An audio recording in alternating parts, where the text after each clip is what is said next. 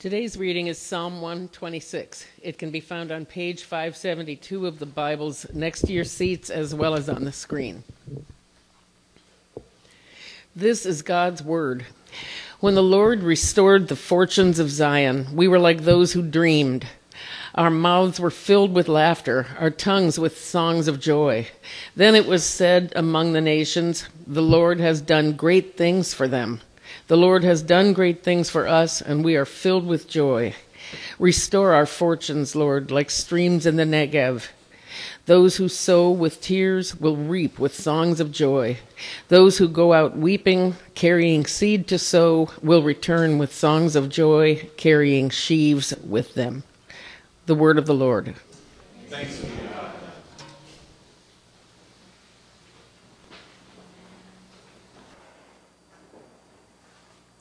I invite you to pray with me. Our great God, we come to you from all kinds of different places, walking into this room for a worship service. And the truth is, we're all more of a mess than we care to admit. Even if we're putting on a front a lot of our lives, even if we're doing a lot of impression management, the truth is, our lives are not all tied up in a bow. In fact, we've got a lot of things that are troubling us, that we cry about, that we're embarrassed about, that we have a lot of inner turmoil about, that we lose sleep over. And so as we bring our mess, we remember that you move towards the mess, that this broken world is the world you chose to stick with and to love and to begin to repair through Jesus Christ. And so each and every one of us, even though we're more of a mess than we care to admit, it is true that we are more loved and accepted in Christ than we ever imagined. And as we try to lean into the season of waiting for your full expression of love to return, for the second coming of Jesus, to make all things new, we pray now that you would speak to us through this scripture in such a way that our lives would be changed by your grace, and we'd have a sense that we know you better. Speak to us, we pray. In Jesus' name, amen. So just real quickly, we're going to look at this psalm because God has given us a gift today of these baptisms and this membership service to speak to us through that and through all the words spoken there. And so just looking at Psalm 126, you notice it's kind of like this. It's surprising. It's so filled with joy. I don't know if you caught it. It was kind of so short, but our mouths were filled with laughter, our tongues with songs of joy. There's this exuberance, this, huge amount of happiness and joy in this psalm. And we're in the season of Christmas and holiday shopping and holiday parties, and I don't know about you, but I don't know that a lot of the time these days, at this time of year, that I would be described as walking around with joy. And as you look around and you see people honking and grumbling as they wait in line and all the expressions of kind of the hurry of the season, you don't see a lot of expressions necessarily of joy, just free laughter. And God bless you if you feel like that's the place you have been in. That's wonderful. Teach me how. I want to be there. But that's what this psalm kind of gives us. So we sort of puzzle over it, and we hope it kind of rubs off on us a little bit today.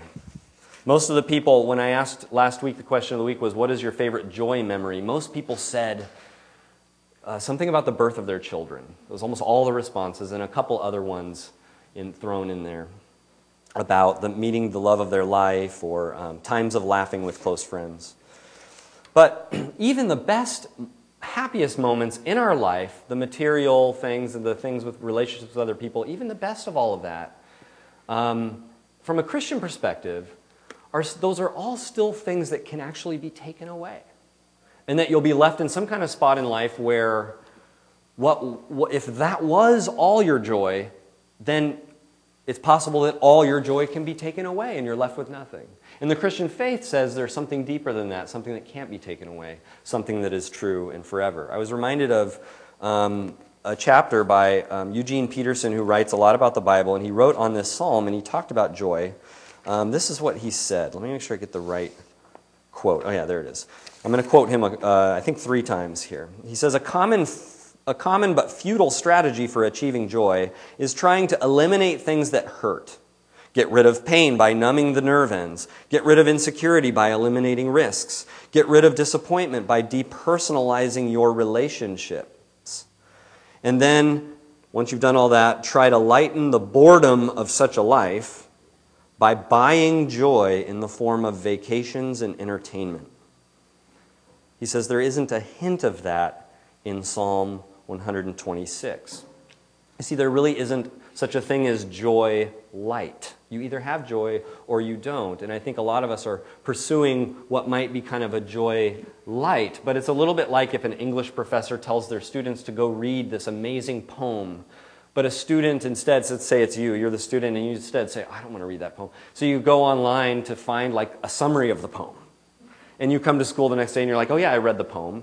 It's like, no, you didn't read the poem. Like that's just, there's no such thing as like, you've experienced the poem by reading a summary. And that's kind of, I think, what the joy of this psalm is like.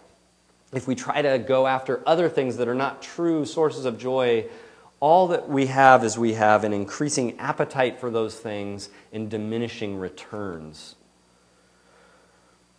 So, real joy, Psalm 126 joy, one of the parts of it is identifying with God's big story. That's one of the ways that you get at joy, that your life begins to identify with God's big story. You notice in this psalm it says, when the Lord restored the fortunes of Zion. The psalm looks to the past. When the Lord restored the fortunes of Zion, we were like those who dreamed. Our mouths were filled with laughter, our tongues with songs of joy, and it was said among the nations, the Lord has done this for them. The Lord has done this for us, and we are filled with joy. And maybe you notice even there the subtle shift into the present. And that's what people of the joy of the Christian faith, of Jesus and of the gospel, that's what we do, is we're kind of intermingling the past and the present. We sort of rehearse, and we come here and we do things like, I don't know if you noticed during the stuff on the screen during the baptism time, that there was talk about the different ways that God had been faithful and redeemed the people going through the waters of the Jordan, and all these days, the apostles preaching about the resurrection. We rehearse. We live in the sort of then and now. That's part of what we do. You might not even think about it this way, but once in a while it's good for me to talk about that when we do the Lord's Supper, and we'll have a chance to do that a little bit further in the communion. Maybe you call it communion, maybe you call it the Eucharist. We do this prayer, and if I was a child, I probably would have just called it the long prayer. But it's actually called the Eucharistic prayer. And what it is it's what the Jewish people used to do around Passover. It's rehearsing in prayer the history. But you'll notice that whenever we do it, the language is us, we.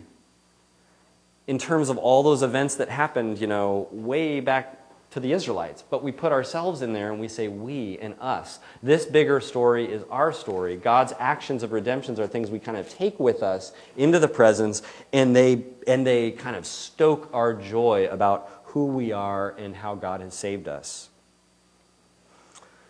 And so even when we think about the Garden of Eden and the going through the Jordan, and we baptize today, and we look at this water, and when you come forward for communion later, you have a chance to come forward, and maybe you won't do that to the cross like I just did, but the water will be right here, and you can put your fingers in the water and you can kind of remember your baptism or look forward to your baptism and remember the waters of the Jordan or of the Red Sea that parted for the Israelites, and then again the waters of the Jordan that did the same, and the waters of that same Jordan River that Jesus went down into and came up. This is our story. We take this with us, and in our church service, we intentionally are interacting and rehearsing and getting our hands in the water again and praying the Eucharistic prayer again every week. So that's a part of how we have joy. There's a couple other parts, too, that I want to mention just really briefly, because we don't have a lot of time, is that real joy is in direct relationship to your tears. We spend a lot of time, our culture spends a lot of time, telling us that happiness and tears maybe don't go together, that joy and tears, that we want to run away from tears, that we don't want to express our tears, or that if something really bad is going on in your life that has you crying, that has you in a really tough spot, you might even say as a Christian, you might say, Have I done something wrong? I mean, I became a Christian. God's watching over me now. Aren't I in the kind of safe from tears zone here? And the truth is, the way the Bible talks about it is that there's sort of this interconnectedness between our joy and our tears, and that God doesn't actually start saving you from tears. There's an amazing quote in the Lord of the Rings trilogy. It's towards the end. It's in the Return of the King, and there's this scene that I can't even really explain. It just somehow Tolkien just did a masterful job, and it's so masterful you just have to read it and just absorb it and hardly even comment on it. It goes like this: "But Sam lay back." This is after all the battles and everything, all the journey has come to a close. "But Sam lay back and stared with open mouth, and for a moment, between bewilderment and great joy, he could not answer. At last he gasped, 'Gandalf, I thought you were dead. But then I thought I was dead myself. Is everything sad going to come untrue? What's happened to the world?' 'A great shadow has departed,' said Gandalf. And then he laughed, and the sound was like music, or like water in a parched land. And as he listened, the thought came to Sam that he had not heard laughter, the pure sound of merriment, for days upon days without count. It felt upon his ears like the echo of all the joys he had ever known. But he himself burst into tears.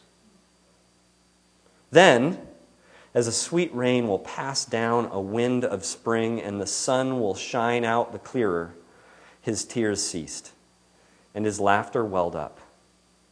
And laughing, he sprang from his bed. 'How do I feel?' he cried. 'Well, I don't know how to say it. I feel, he waved his arm in the air. 'I feel like spring after winter, and sun on the leaves, and like trumpets and hearts and all the songs I have ever heard.'" In verse 4 and 5 of Psalm 26, it says, "Restore the fortunes, Lord, like streams in the Negev. Those who sow with tears will reap with songs of joy. Those who go out weeping will carry seed to sow, will return with songs of joy, carrying sheaves with them." What Tolkien gets right is that there's some mysterious, deep, rich connection between your deepest tears and your deepest joy. And this psalm gets that as well. And the people of Israel singing it each year as they marched up to festival in Jerusalem, they get it, that there's something important about your tears, and God meets you in your tears. And in fact, just moving on to the last point about this psalm, your joy is in direct relationship to the tears of Jesus. The unpredictable part that no one would have guessed about the salvation that comes in Jesus, in the Christian story, the part you wouldn't guess is that Jesus came. And one way of looking at it is that practically it seemed like he was crying all the time. I mean, at one point, he's just weeping for his friend and his other friends. His friend has died, Lazarus, and his other friends are weeping, and he weeps with them, even though he's about to raise Lazarus from the dead. There's this way in which God, when God came to earth to rescue us in Jesus, entered in fully to the tears. I don't know how you picture this, but Jesus, when he's on the cross, he says, my God, why have you forsaken me?" Most of the time, I think of that quote as being kind of declared authoritatively with this sort of calm and this, bravado, like a movie star, at the climactic scene. My God, why have you forsaken me?" And I just think he was just a hot mess. I think he was just sobbing. I think it was coming out in the midst of quivering. And I mean, if you really enter into what's happening in that scene, it was horrible. And he cries out. What Jesus does, he enters into the most tearful spaces, and on the cross he enters in the most tearful space of all, the most sad and difficult, sorrowful valley of the shadow of death that's possible, the space where his own prayers for God's presence are met with silence. It's what we all fear. And he goes there because we so desperately, in our sinful condition, needed someone to go there for us so that we would never have to. And that's the cross. And that's Jesus. And that's the source of your joy. That everything that should go to Jesus comes to you. And that can never be taken away. That's your true treasure. That's the true foundation of your life when you become a Christian. That's what your baptism speaks to. That's what this table speaks to that we'll have a chance to come forward to in a minute. I invite you to pray with me. Our God of grace, we long to have true joy, and we pray that you would give us your Holy Spirit so much that we would be able to taste it and live from a more joyful place than we do on most days. Walk with us and lead us into this joy, we pray in Jesus' name. Amen.